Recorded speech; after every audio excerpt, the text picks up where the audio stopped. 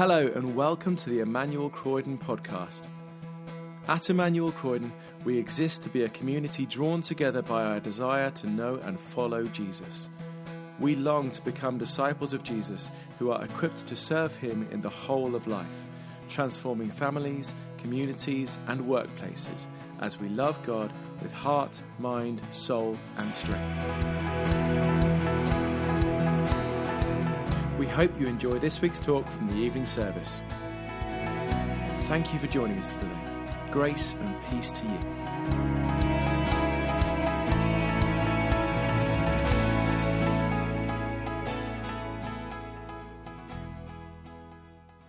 Let me add my welcome to Stu's, especially if you're visiting us this afternoon. It will be lovely to meet you afterwards. And we've been journeying in our Sunday morning series over recent weeks through this portion of John's Gospel, John chapters 18 and 19. And as we journey through that this evening, we're going to hear little snapshots of what the Lord Jesus came to do. If you want those snapshots opened out a bit further, do feel able to watch back through our website and follow through that series. What we're going to do now, and at two other points, as Stu said, is we're going to just take a moment to look and pause at some snapshots of this earth-shatteringly important day. So John chapter 18, verse 11, Jesus commanded Peter, "Put your sword away. Shall I not drink the cup the Father has given me?" Jesus didn't die because he couldn't have stopped it. He absolutely could have. Here is one who could have prevented his own death very easily. The Gospels present Jesus as he is, fully human and also fully God. He truly suffered as a man all of the agonies of these final hours. And yet in his divinity, he could easily have stopped it. In Matthew's account, after Peter goes and takes matters into his own hands and chops off this ear of the high priest's servant, Jesus says to him, Do you think I cannot call on my Father? And he will at once put at my disposal more than 12 legions of angels? In other words, Jesus could easily have dealt with those arresting him. He could have avoided the horrors of having his hands and his feet nailed to that cross. The horrors of dying that slow and painful death. And yet, he willingly goes to the cross. Why? Well, for you. For me. He endures the most painful of spiritual and physical hours imaginable. And he endures it all for you. He suffers it all for me. Some of you have been going through really, really challenging periods of life. And in hard times, almost all believers in Jesus ask these questions like it at one time or another. Does God still love me?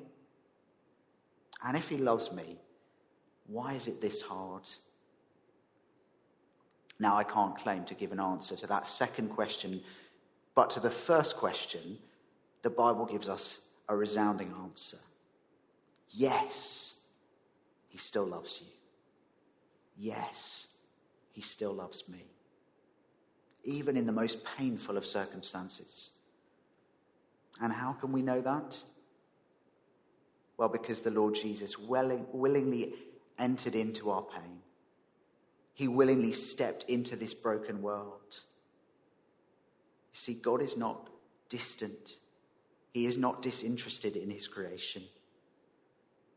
God the Son cares for it so much that he planned with God the Father to enter into this brokenness. And all of Jesus' life up to this point had led him to this purpose. Jesus said, "Shall I not drink the cup the Father has given me?" Jesus came down to drink that cup for you and for me. That meant that he suffered the judgment that we deserve in our place. We'll think more about that later on, but for now we can just marvel. We can be amazed again that he would willingly enter into this world that we've messed up and endure this suffering and death. All for us. Seized from the peaceful garden as he prayed, the Saviour yielded to the brutal horde, which Peter would have scattered with his blade, and to which Judas had betrayed the Lord. If we are in any doubts about his love for us today, let's set our minds, our hearts again on this Saviour willingly walking towards the cross for you, for me.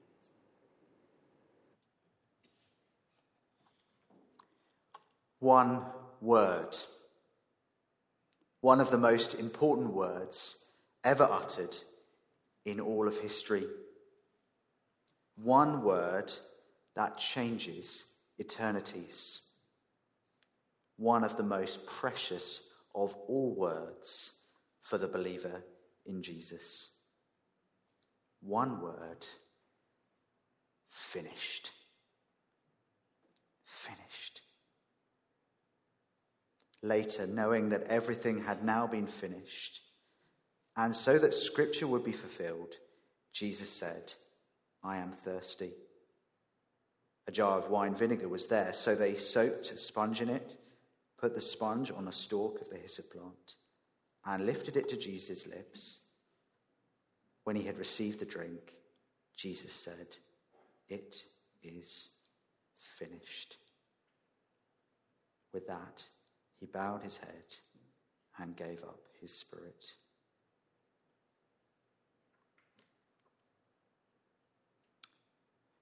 It's almost the very last thing that Jesus says from the cross. Luke records his very last words. So the penultimate word, and a word charged with significance. In English, we have it translated into 3 words. It is finished. In the Greek, it's just one word. A word in the perfect tense, a word that comes from the word for something being completed or fulfilled or perfected. So the word means something like this: it is finished and always will be finished. Finished. Done. Complete. Now, we can't ever fully plumb the depths of this word, but what we can say about it is infinitely precious. So what was finished? At least 3 things. Jesus had finished his sufferings for us. All the pain he'd endured in being God on earth amidst all the mess and the brokenness of this world, a world that we have broken in our sinfulness. All the suffering he faced in his final hours, all of it finished in these last moments before he bowed his head and gave up his spirit. So Jesus' suffering was finished. And it was finished in the sense that Jesus had fully fulfilled all the Old Testament scriptures pointing to this moment. Later, knowing that everything had now been finished, and so that Scripture would be fulfilled, Jesus said, I am thirsty. And then we're told that after taking the sour wine, Jesus said, it is finished. Do you know, it's staggering to read things like Psalm 22 and Isaiah 53, written hundreds of years before Jesus came, hundreds of years before even crucifixion had been invented, speaking so accurately about how the Lord Jesus would suffer and die for us. If you want to renew your confidence that you can trust what you read in the pages of the Bible, or if you aren't yet a follower of Jesus, but you want to know, can you trust these words? Then I would love to encourage you to read Psalm 22 and Isaiah 53 alongside the gospel accounts of Jesus' death. And you'll see all the incredible ways that he finishes, he fulfills the Old Testament scriptures.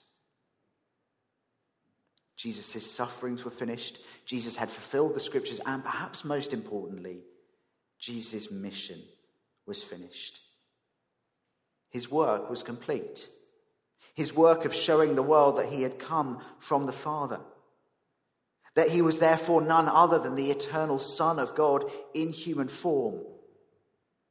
This gospel writer, John, he tells us that he wrote his gospel with all the evidence it contains for Jesus' claims, so that we might, he says, believe that Jesus is the Messiah, the Son of God, and that by believing we may have life in his name. Jesus went to the cross for you and for me because he wants us to believe and so to have eternal life. And that's all possible because of this word, finished. This word that signals that for everyone who trusts in him, well, he's dealt with our deepest problem. Our deepest problem is our sin. Our refusal to let God be God in our lives. And that refusal is seen in our thoughts, our words, our actions.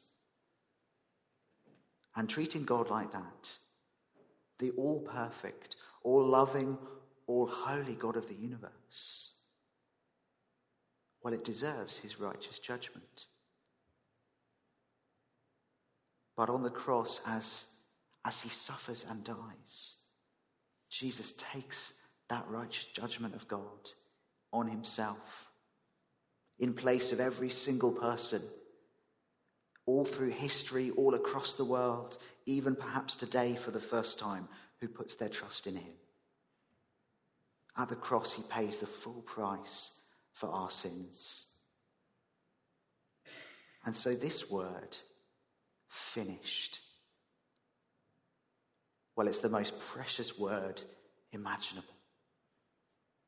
If you have trusted in Jesus already, or if you do that, this word changes your eternal destiny. And then throughout our life, if we have trusted in him, we can rest all our confidence on this word, on this finished work of Jesus. That's why we heard in that poem, he spared not his son. 'Tis this that silences each rising fear. 'Tis this that bids the heart thought disappear. He spared not his son. It's finished. And that can silence every rising fear in us. We don't need to fear anything that might condemn us. Not our sin, not Satan when he whispers accusations in our ears. No, because it's finished. Finished is a word that is meant for all those moments where we feel we've just mucked it up once again. Finished is the word for you at work when you feel like you've just lashed out at a colleague because you're stressed and you realize, again, you've been a terrible witness to them. Finished is a word when we realize how we've treated a loved one. Finished is for the memory of that past sin, perhaps known to no one else, which nags away. Those are the moments that the word finished is for. It's in those kind of moments that we need to know that Jesus' work for us was not nearly finished. It's not that he almost finished his work, but we need to somehow make up the rest of it by our good deeds. No, it is completely and utterly, forever, unchangeably finished. And so in those moments we can say to ourselves, finished. It's done. The price has been paid in full for me. Eternal destinies changed. All our guilt dealt with. Our souls deeply assured. And all brought about by one glorious word. Finished. What do you do in the space between tragedy and triumph? What do you do when all your hopes have been dashed? Those are the kind of questions that must have been confronting Jesus' disciples on the evening of his death and the day after. Although we know how the story ends, the disciples didn't in those moments. On that Sabbath, that Friday evening, and that Saturday following his death, when all hope seemed to have vanished. The one they had followed for 3 years, the one they had lived with and travelled with, the one they'd eaten with and been rescued from storms by, the one from whom they'd learned to pray, the one who'd done extraordinary miracles in their presence, the one they'd come to see as God's Messiah, God's chosen king. But now he was dead. There was such a terrible finality to it, as we all feel with early deaths. Such tragedy about it. So much wasted opportunity. At least that's how it seemed to them. In their grief for the one they had loved so dearly, they seemed to have forgotten his promise to rise again. Or maybe they had believed that he would rise, but faced with the reality of his death, they'd lost their bearings. Or perhaps they'd never really understood it, that promise in the first place. Or whether they'd ever understood or believed it or not, in this moment it seemed to them like all their hopes, and for them and for their nation, had been crushed. We imagine that as they woke on that first Easter Saturday, perhaps they hoped for a fleeting moment that it had all simply been a very bad dream. But no, it wasn't a bad dream. In the cold light of day, they remembered that their Lord really was dead. They remembered the awful sights of following him as he was forced to carry his own cross, as those nails were driven into him, as they watched that slow and agonizing death. Some of them had even been involved in burying him. So they knew he really was dead. Now, God the Father could have raised God the Son, the Lord Jesus, immediately. But he didn't. Instead, we have this day in between. Why? Well, in God's wise plans, this day has given us a chance to reflect. We know that through Christ a glorious future awaits us, but on this day we're not there yet. Just as Jesus' followers waited in the long hours of that first Easter Saturday to see what God would do, so that's often how it feels to us. That's often how life feels. Tomorrow evening here in the church building at 7:30, there will be an Easter evening prayer service. And that's a good opportunity for us to say how thankful we are for that team who lead the evening prayer meetings and give us a space, a regular monthly space for stillness and reflection. And tomorrow evening, that chance will be to reflect more in this space between the sadness of Good Friday and the joy of Easter Sunday. And I guess to set up that time of waiting and reflection for us, I'd like to ask us, what kind of waiting is hard for you? Perhaps you have some big prayers that haven't been answered yet. Maybe there are things you've yearned for over many years, like for a particular relationship to grow, or for a relationship to be healed. But you're still waiting. Perhaps like me, you grieved for a lost loved one. How many times have we found ourselves longing that they would return, that we would just see them one more time, but knowing that can't happen in this life. The disciples knew that Jesus had promised to rise again, but in the despair of Holy Saturday, they found it impossible to cling to that promise. And that's often what it feels like for us as we wait for those prayers to be answered, as we wait and wonder if those hopes will ever be fulfilled.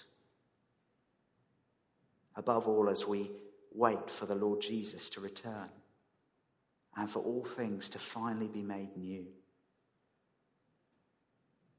So what can we do as we wait?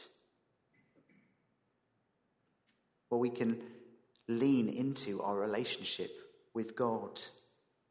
When hope feels far away, don't push God away, draw near to him. One way we can do that is to give voice to our groaning and our griefs. We can tell God about them. Of course, he already knows us perfectly. He knows them, but it's deeply precious that we can go to God about anything. The Psalms are a wonderfully rich resource for that. The other thing we can do in our Holy Saturday kind of moments, our moments of waiting, is to look back and to look forward.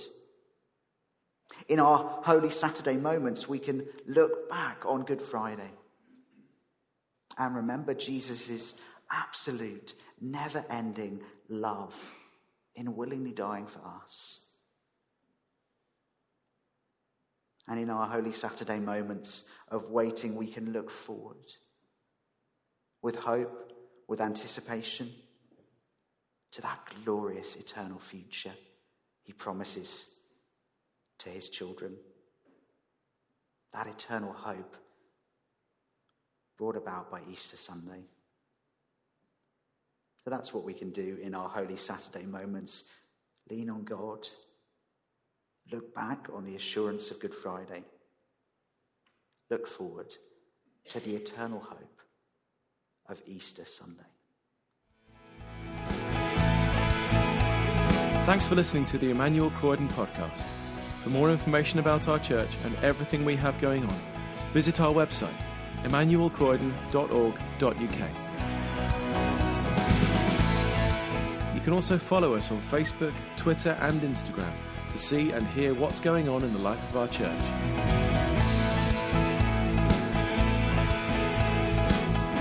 God bless you and have a wonderful week.